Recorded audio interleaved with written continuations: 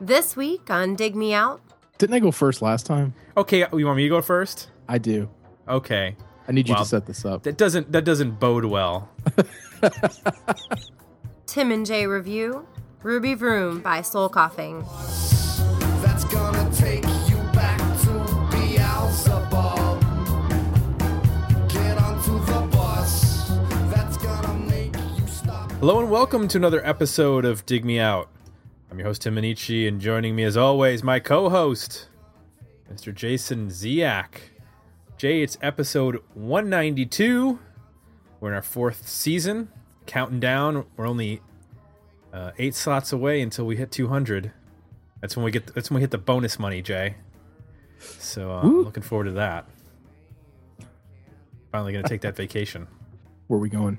We're going to Denny's, Jay. We're going to Denny's. Wow. Yeah. Grand Slam. Get the Grand Slam breakfast. We split it, or do we each get one? No, we have to split an egg. Oh, okay. When I say Grand Slam, I mean we get an egg with our bonus money at Denny's. Our 1 hour vacation. So for this week, Jay, we are going back once again to 1994, as we have done so many times throughout this season. It's the fourth season. It's 20 years since 1994, so it's a good time to revisit a lot of these albums. And if you get a chance, Stereo Gum is a music website, covers news and reviews and stuff like that. They have a feature where they review albums that are 10 and 20 years old, and they've been covering a number of albums that we've covered during this year, and some of the bigger ones that we also haven't covered, like Lives Throwing Copper, Stone Temple Pilots, some of the bigger records that came out in 1994. It's a good read. I would suggest checking it out. And I'm not sure former actually, but Columbus Alive writer Chris DeVille, who I think might have written about our band back in the day. He's a writer for Stereo Gum, and he did a write-up on a couple of the albums that came out in 1994. So I would suggest checking that out. This week, we're going to tackle Soul Coughing and their debut from 1994, Ruby Vroom. Jay, were you familiar with Soul Coughing? Sure. I went to college in the late 90s. Of course I was. Well, yeah, and that's a bit of an understatement. Soul Coughing was, I think, one of the bands that our radio station heralded. There were a couple that we really got behind as a station and played the crap out of them, and Soul Coughing was one of them. Our radio department, or our music department, really pushed, especially this record, and then the next two that came out, the singles for those. And I don't think they ever ended up playing in Bowling Green. I know they played the region. They might have played Cleveland or Detroit or one of those cities, but never made their way to Toledo or Bowling Green, as some of the other bands that were heralded by, like Frank Black played Toledo back in the day. So some people made it out to that show. That Frank Black was a big artist for our radio station. Jay, in terms of Soul Coughing, were you familiar with them as an entity, or did you actually know the albums? I knew some of the songs. Okay. I don't, just didn't own any of the records, but I had absorbed the songs one way or the other over the years. Knew some of the album titles and covers just from peripheral. But Gotcha. Yeah. Well, let's dive into the history of Soul Coughing. There might be some people out there who are not familiar like we are. And let's talk about the history of the band. History of the band. So Soul Coughing formed in New York City in 1992. It was lead singer Mike Dougherty. He attended college in New York with a friend of his, Annie DeFranco. And while he was in college, he was a doorman at the Houston Street location of the Knitting Factory, which is a legendary club in New York. And as various musicians would come into the club, both as, to play or just to see other bands, he would meet people and he would start, putting together a collection of artists to play with him. The first one was keyboard player and sampler Mark Degliantoni, who had recently graduated with a music composition degree, and they had performed some John Zorn pieces together, which if you're familiar with John Zorn, probably know that's pretty avant-garde music. That group that they worked together with also included Jeff Buckley. So they started hanging out, not Buckley, but Mark and Mike. They started working on samples and from various records that Mark owned, and then also from works, orchestral works that he had written, and they started basically building songs from there, and then Mike Doughty adding the vocals on top of it, and then they added upright bass player Sebastian Steinberg and drummer Yuval Gabay, and they played their first gig as they're originally called M. Doughty's Soul Coughing at the Knitting Factory in June of 1992, and it was a late night slot on a Monday that nobody else wanted to play, and basically he convinced his boss to let his band play. And then within a year, they ended up getting signed to Slash Records, the subsidiary of Warner Brothers. Their first album came out in 1994, Ruby Vroom. It was produced by Chad Blake, who worked on a number of records. And then their follow-up record came out in 1996 called Irresistible Bliss. You might know that one, listeners, from the single Super Bon Bon. And then their last record came out in 1998 called El Oso. And then that had the, I guess you'd say, the most successful single, which was Circles, which was played on the radio, alternative radio, what was left of alternative radio in 1998. The band broke up in 2000. Now, there's two different stories in terms of why the band broke up. There's the story of they were fighting over songwriting credits and publishing. And then there's the story that M. Doughty broke up the band because he was feeling a bit... he was quite young. He was like 20, 22, and the guys he was playing with were a bit older than him. And he was feeling that they were taking advantage of him in terms of how they had structured the publishing, and then also he had his own problems with drugs and alcohol, and he felt like he needed to get out of that situation. So the band broke up. He hopped in a rental car and started playing acoustic shows with basically just his guitar, and he had recorded a solo album in 1996, which the record label had rejected, so he started selling it in CDRs in a plain sleeve as he was playing these shows, and he covered 9,000 miles on the tour, booking it as he was going, and sold 20,000 copies of that record by himself, which isn't bad when you considering if you're selling a record for $5 or $10 and you sell it 20,000 copies, probably able to get your money back on whatever the recording costs were and then some. So he was out without a label for about 4 years, and then he bumped into Dave Matthews, who signed him to his record label ATO, and he worked with Dan Wilson of Semisonic and produced the record Haughty Melodic, which had the single Looking at the World from a Bottom of a Well, which was used in Veronica Mars and Grey's Anatomy. And that's where I guess you'd say M. Doughty returned from obscurity. Okay. 2012, he put out a book called The Book of Drugs, and he... in 2013, crowdfunded an album remaking a number of Soul Coughing songs. And then he has a new album out this September called Stellar Motel. The rest of the band, Mark Degliantoni, moved on to compose film scores. Sebastian Steinberg has recorded and toured with people like David Byrne, Dixie Chicks, Phil Selway of Radiohead, Beth Orton, Fiona Apple, and Yuval Gabay formed a band called UV Ray and has been touring with various artists such as Suzanne Vega, They Might Be Giants, Ronnie Size, etc., etc. So that's the history of Soul Coughing and the various members of Soul Coughing. If you'd like to suggest an album for us to review, please visit our request review page at digmeoutpodcast.com. We got a little bit of feedback on our Facebook page. Sean Michael Foster says, top 10 record from the 90s. Well done, a near perfect live band as well. Joey Haney says, I love this record. I bought it after Irresistible Bliss and still listen to it to this day.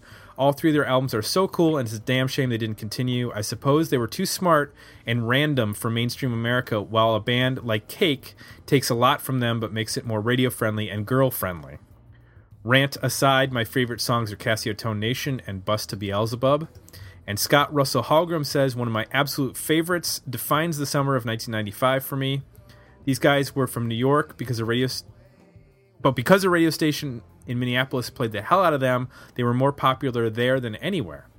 At one show at First Avenue, they announced from the stage, "It's good to be home. I don't think there's another album like this. This stands as a very unique and wonderful specimen." So there you go, Jay. Universal praise from our commenters on this album. And when I go to, I did some Google searching because I was interested. I know there's quite a bit of sampling on this record, but it's done in a non-traditional way, and we'll get into that. I wanted to find like what the samples were because they're not listed. And when I found reviews of this record, you go to AllMusic, you go to Rolling Stone, you go to whatever, all like 5 out of 5, 4.5 out of 5 stars. So there's quite a bit of admiration for this record, Jay.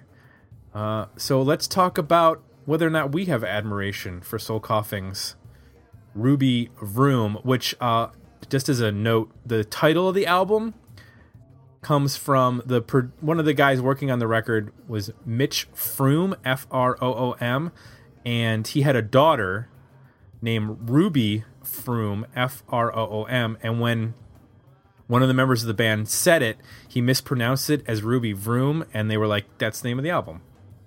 So that's how the album got named. Jay. Okay. Yeah, Tim. Let's talk some Soul Coughing. There's a lot of bands in the 90s with soul. You got your Soul Asylum, Soul to Soul. Collective Soul. There you go. Does this band... we often make fun of bands. There were a lot of soul bands, a lot of bands with blue in the title.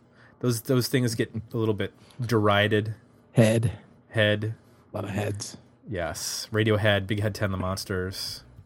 Head with an extra H. Tell me, what did you like and what didn't you like about this album, Jay? Let's start with what you liked first. Didn't I go first last time? Okay, you want me to go first? I do. Okay. I need you to set this up. That doesn't bode well. All right, so I'll go first. Here's my take on this record in terms of what some of the other folks were saying. I do think that this is a landmark record for the 90s. In that it's completely and wholly unique. I can't think of another band. You know, Cake is mentioned, but Cake to me is not doing the same thing as this band. Cake is is driving more towards singles and poppy music. You could say Eels are a band that sort of mines some of the same territory. But the combination of M. Doherty's sort of New York beat poet lyrics that have a lot of... I'm drawn towards lyricists who have really unique points of view and are able to express that in almost literary deliveries. I'm thinking of guys like, Nicky Wire and Richie James from Manic Street Preachers, Tim Kasher from Cursive and The Good Life. When he writes an album, it's almost as if he's writing a book. Gord Downie from The Tragically Hip. Those are guys that when I listen to them, as much as I'm listening to the music, I am hanging on every word that he's saying. And to me, M. Doherty's in that same realm in terms of lyricists. Some of his songs are very stream of consciousness. They're not necessarily meant to be taken as singing about a story or singing about a love song or a song about a relationship. They're more about wordplay and interesting juxtaposition of words and melody. And then he does some really interesting songs that are up for interpretation. You take a song like Cassioton Nation, which on its face sounds like sort of a silly song, but when you actually break down the lyrics, he's singing about consumerism replacing nationalism, that people care less about the country that they live in and more about the things that they consume, which I think is an interesting observation. The 5% nation of corduroy. The 5% nation of Marlboro. The 5% nation of pay-per-view. The 5% nation of nipple clamps. The 5% nation of Milton Bradley. The 5% nation of Casio tone. The 5% nation of Casio tone. 5, 10, 15, 20, 25, 30, 35, 40, 45, 50, 55, 60, 65, 70, 75, 80, 85, 90, 95, 100. He has songs like Screenwriter's Blues, which is probably one of my two favorite songs on the record, which is basically a love letter to LA, but the very dark and grimy and sort of disturbing aspects of LA, all told through the eyes of a morning DJ. There's so many things to unpack on this record, so many different sounds that are being sampled, things that are being twisted that you don't even realize that they're samples. There's multiple Tori Amos samples on this record, but you wouldn't know it listening to it at first blush. You'd have to read the interviews and pick up on that stuff. There's songs where the Andrews Sisters and Howlin' Wolf are sampled, and I think the secret weapon in this band is the sampler and keyboard player, Mark Degliantoni. He just colors the album with so much interesting stuff. And from what I read, they were able to pull it off live pretty seamlessly. Like, he was able to do everything that he's doing within this live band setting. And the one thing that I really appreciated going back, which I didn't really pay attention to before, is M. Doty's guitar playing. It's a lot more interesting than I really remembered. I thought he was pretty much just strumming a few chords here and there, but there's some songs where he's playing like some pretty intricate like arpeggio and picking parts. He's got some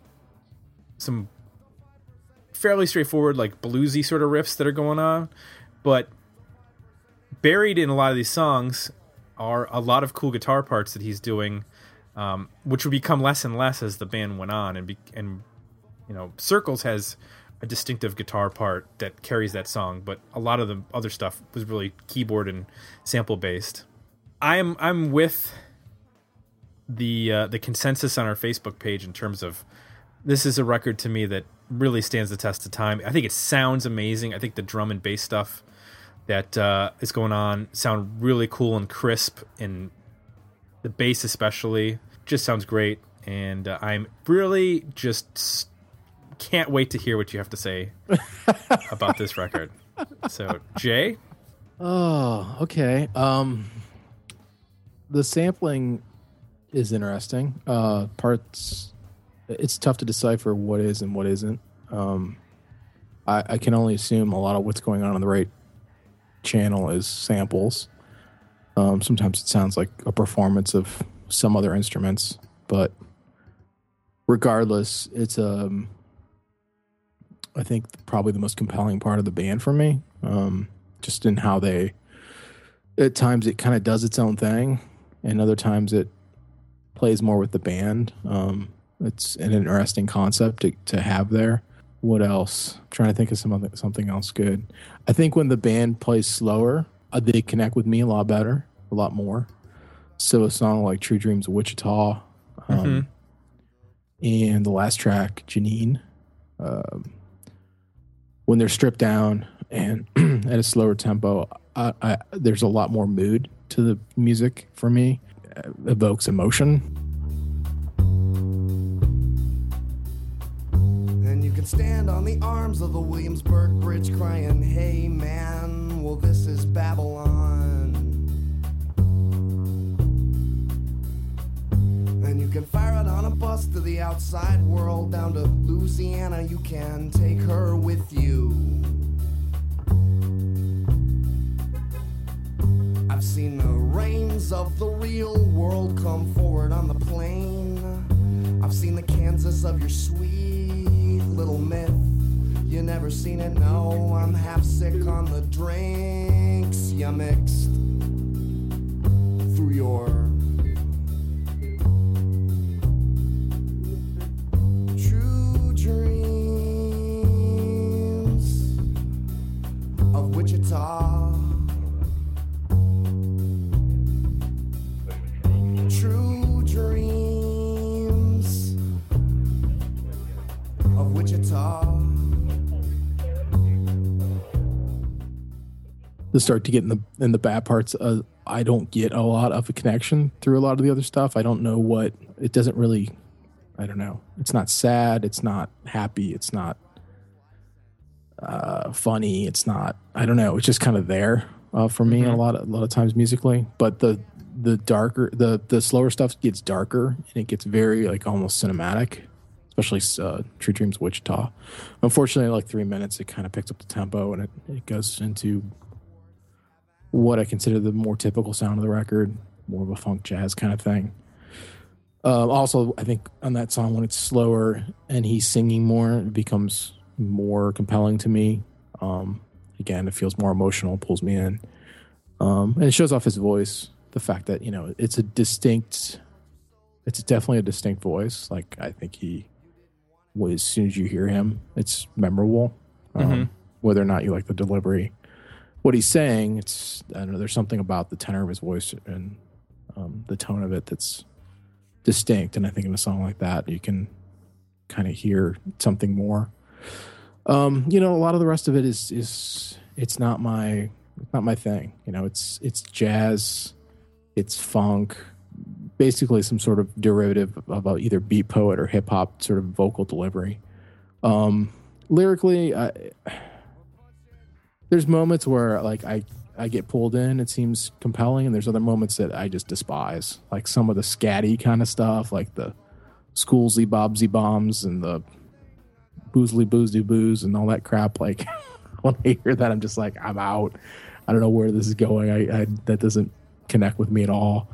Casio tone, there's parts of that do. There's other parts of it that I don't love, like the whole counting part. That's like, I don't know. It seems like a cop-out to me. There's things that are, guitar-wise, nothing really stood out to me. And one thing I did notice was that track 1 and 8 are basically the exact same guitar part, just like pitched differently. And then start with the same guitar part. I don't know how you remember, if you were playing that song, how you remember which song you're playing, because they're so almost identical. And then track 1 is Chicago, Now Chicago. I was A-B'ing it with Stevie Wonder's I Wish, which most people probably know from, I think it was sampled by Will Smith back in the late 90s for a song he did. But it's almost identical, like basically the bass line and the guitar part. Stevie Wonder plays the guitar part obviously on keyboard, and it's a lot more complicated. But if you stripped it down to the basic sequence, like the basic pattern, it's essentially the same as the guitar part here, which I found interesting. I don't know if they did that on purpose or not, but it's kind of interesting, the A and B, the two to two. A man drives a plane into the Chrysler building. A man drives a plane into the Chrysler building. Saskatoon is in the room. A Pools Bowl is in the room. Bennettsville is in the room. Palmyra is in the room. It's Chicago. It's not Chicago.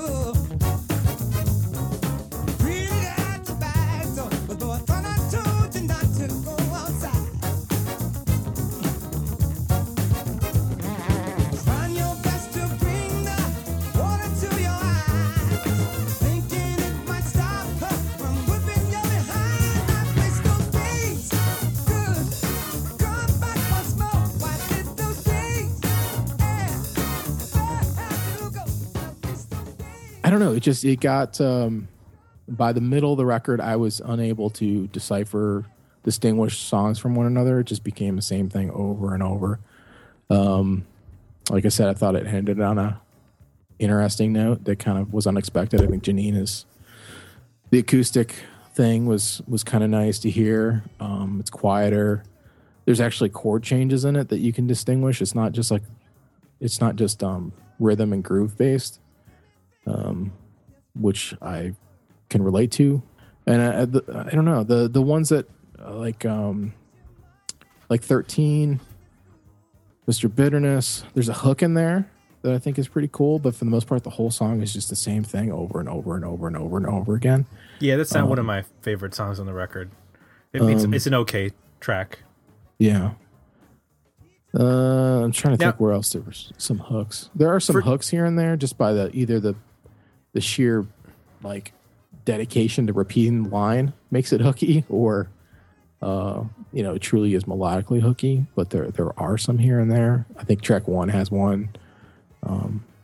In fact, that song kind of starts with a chorus, which is interesting. I think helps. So what was your question? No, I was just going to say, for True Dreams of Wichita, the way that I interpreted that song and why it has that part is that it's a song about, it's a love song on the road, basically, going to, go find your lover. Mm-hmm. But then when it actually happens, he like panics, and that's when it breaks into that up-tempo part. And he's like, whoa. Like he starts to doubt what's going on.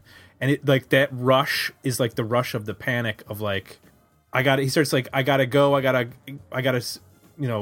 get out of this. Like that's where all the lyrics are driving towards. And then he like settles back down because he has, the way that I sort of interpret it is like, he's been dreaming about this thing. And then when he actually gets to that point, he panics because he's like, I'm not sure if this is what I really want. And then ultimately, settles into it. I don't know, that might be overly interpretive, but no, that's how I read it when going through the lyrics. And this was the first time I actually like looked up the lyrics, and I had some lyrics wrong from what I was hearing, because of the way that he pronounces things and the way that he, enunciates certain words. So I didn't necessarily have everything exactly right the way that I was hearing it. So it makes me think of, as a designer, working with a client, I'll come up with a great concept and I'll see it through and I'll be dedicated to it. And in a way, it has this beauty to me in my head because it aligns to that concept and it means all these different things. And you'll explain to the client and they'll totally appreciate that thinking. But then they'll, essentially be like, yeah, but I don't like the way it looks. You know what I mean? And that's the way I feel like with that song. Like, I really appreciate the explanation you just gave and the concept there. But when they go to the part, I just don't like the way it sounds. So it's like, just like I kind of can feel for how my clients are sometimes with things like that, where it's just like, that's all great. But at the end of the day, like, it's all about just how people respond to what they hear. They don't get the full story and the rationale, and that, they don't always have time to spend with it to get to that level. And if they don't like it at that level, then they don't. So a lot of it is me just struggling with, I just don't connect with a lot of the references and influences here. I don't connect with repetitive, like dance oriented stuff that's 5 minutes of the same rhythm. That's I get the point of it. I just don't connect with it. I don't connect with jazz really in this format. I like jazzy influences, like jazzy chords and jazzy elements to other things, but not jazz.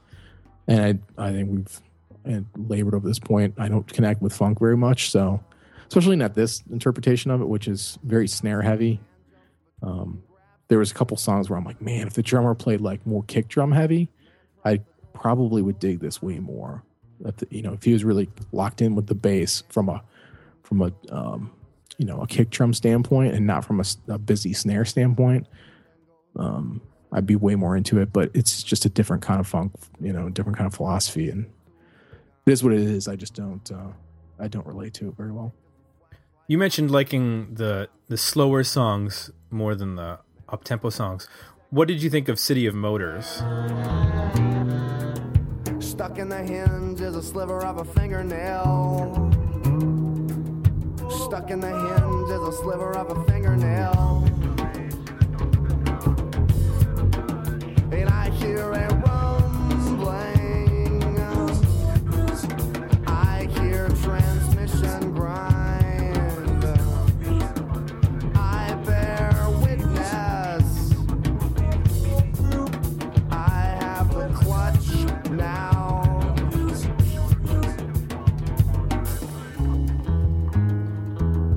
3 times dirt on the turnpike. From the Motor City to the city of Dis. They traced his travel by his credit card.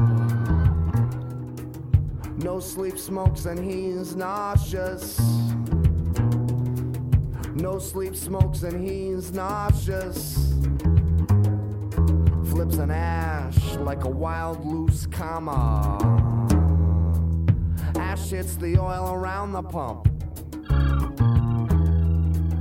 Travels to the pump and the pump explodes. Witness said he saw the car jump. Witness said he saw the car jump. I mean, it had some mood to it. It conveys more emotion. I think the samples in that, it reminded me of how the samples work in True Dreams Wichita in terms of it's almost like a cinematic, like you're watching a movie and this is like the scene playing in the background with the music. Mm-hmm. It gets a little overboard in that song for me, almost to the point of being, I don't know, like just too much. Like I felt like I was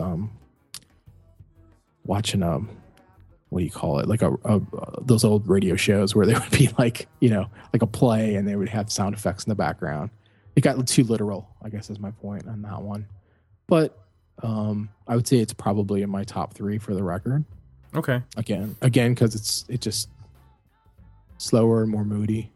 Mm-hmm.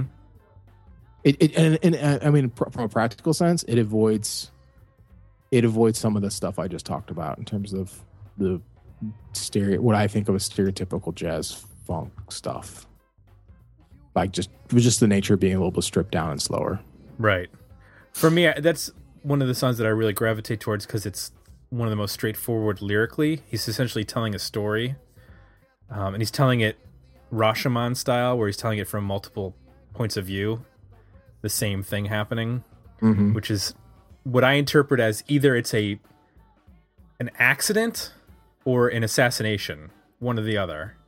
It's either somebody's killing somebody and planned it out and has gone to great lengths to do it, or somebody made a mistake and something bad happened, and this is the end result. Mm-hmm. But I like the way that he uses each verse to tell a part of the story from a different angle. I think that's really interesting. And I think in terms of setting a mood, like that to me is like one of the moodiest songs on the mm-hmm. record. Like it sounds like a film noir is going on. Like you're expecting like Humphrey Bogart to show up in this song or something.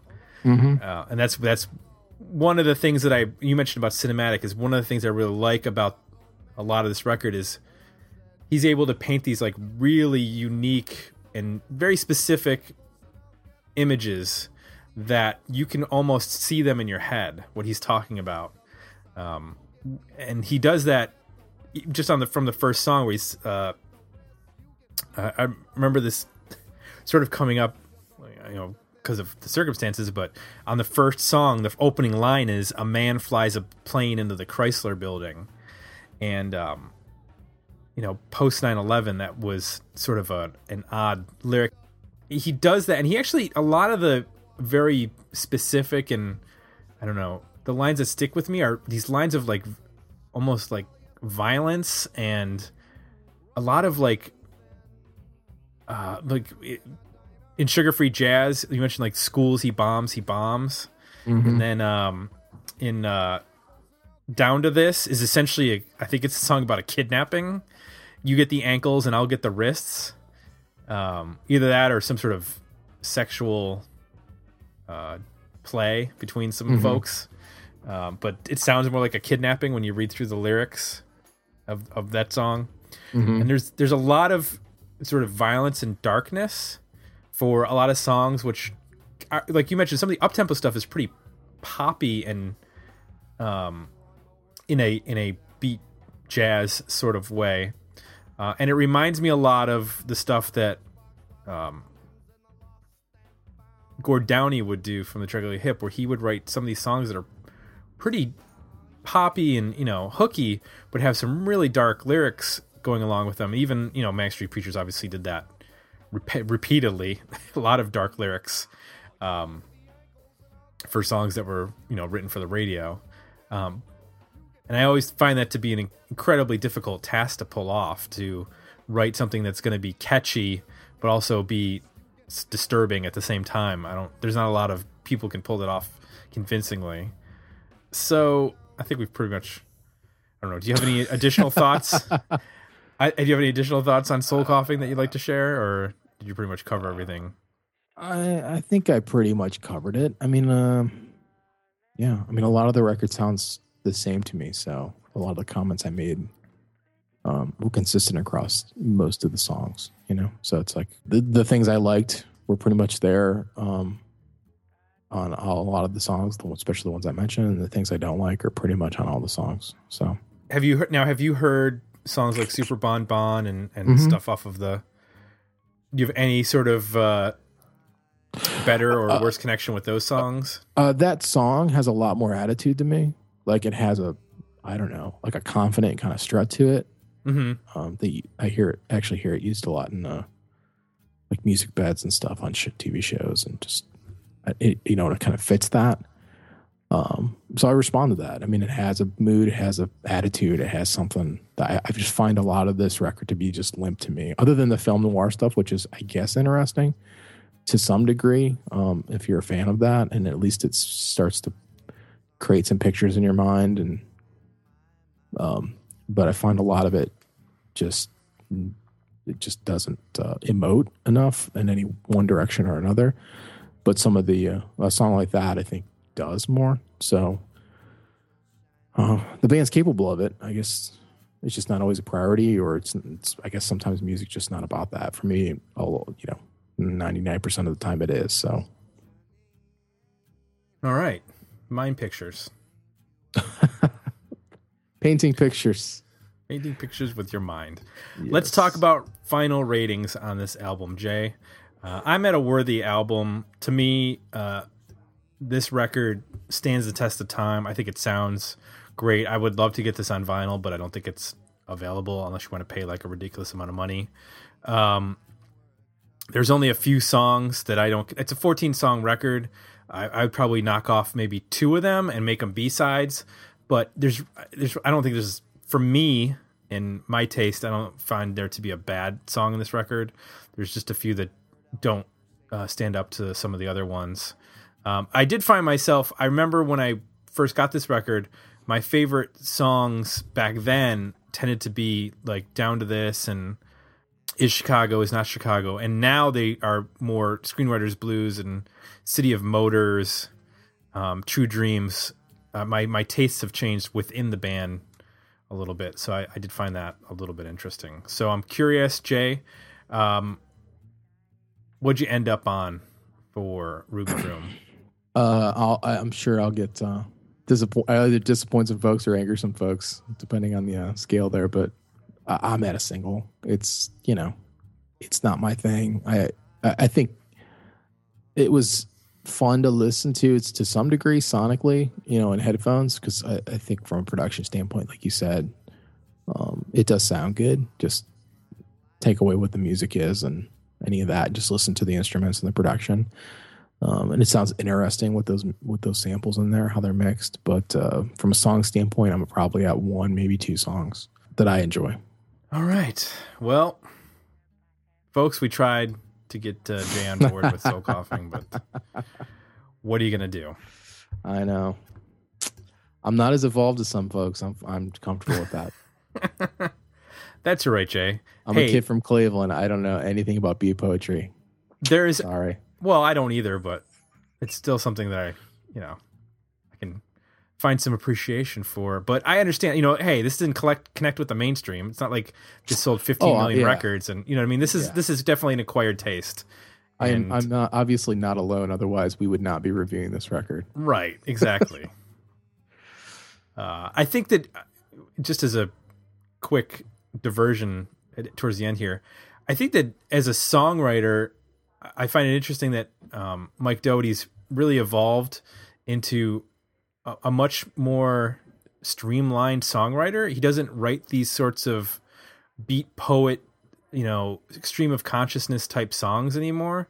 They tend to be, singer, songwriter, acoustic guitar. He's got his delivery, which, when I mention the guys that I like as singers and as vocalists and lyricists, they tend to have a very specific vocal delivery.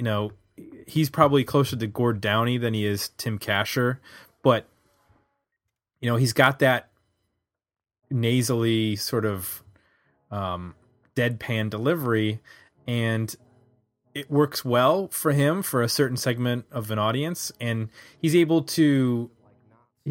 able to refine that and actually turn it into some pretty catchy pop songs, like I mentioned earlier, that looking at the world through looking at the world from the bottom of a well, which was kind of a minor hit that got onto a couple TV shows and whatnot, and put him on Letterman and that sort of thing.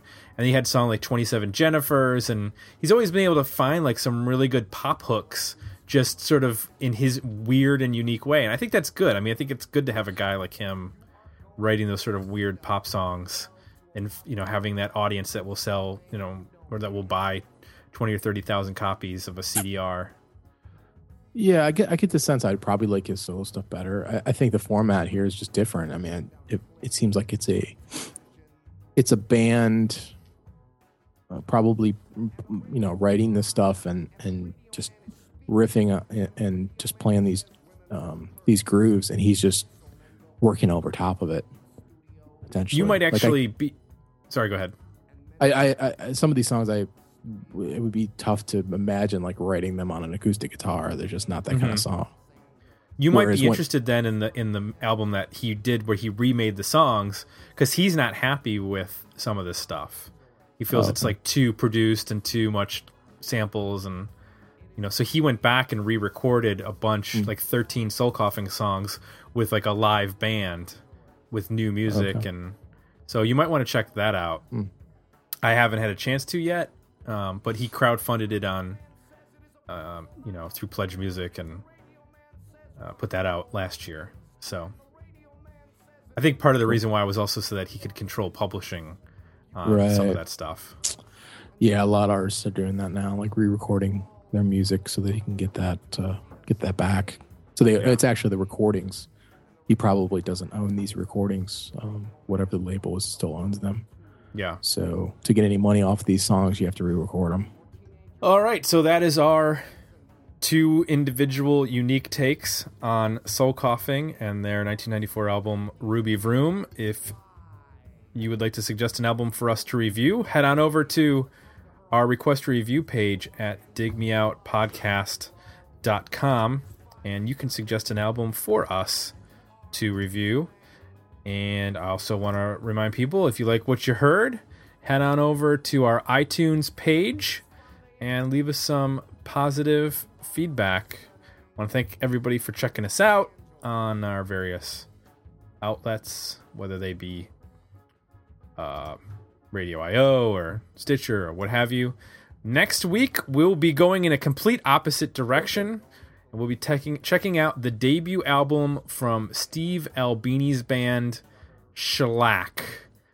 I guarantee you'll find no jazzy rhythms or upright bass on that particular record. Jay, have you ever listened to Shellac? Yeah, I think I've given it a spin or two in the past. So we're going to get into that. We're going to get into some Shellac, their debut record, At Action Park. Cool. That's it. For Jay, I'm Tim. We're out. We'll be back next week with another episode. Dig me out. To Los Angeles. It is 5 a.m. and you are listening Join the conversation about this episode at digmeoutpodcast.com, where you can find links to our Facebook page and Twitter feed, as well as links to our Request a Review and merchandise pages.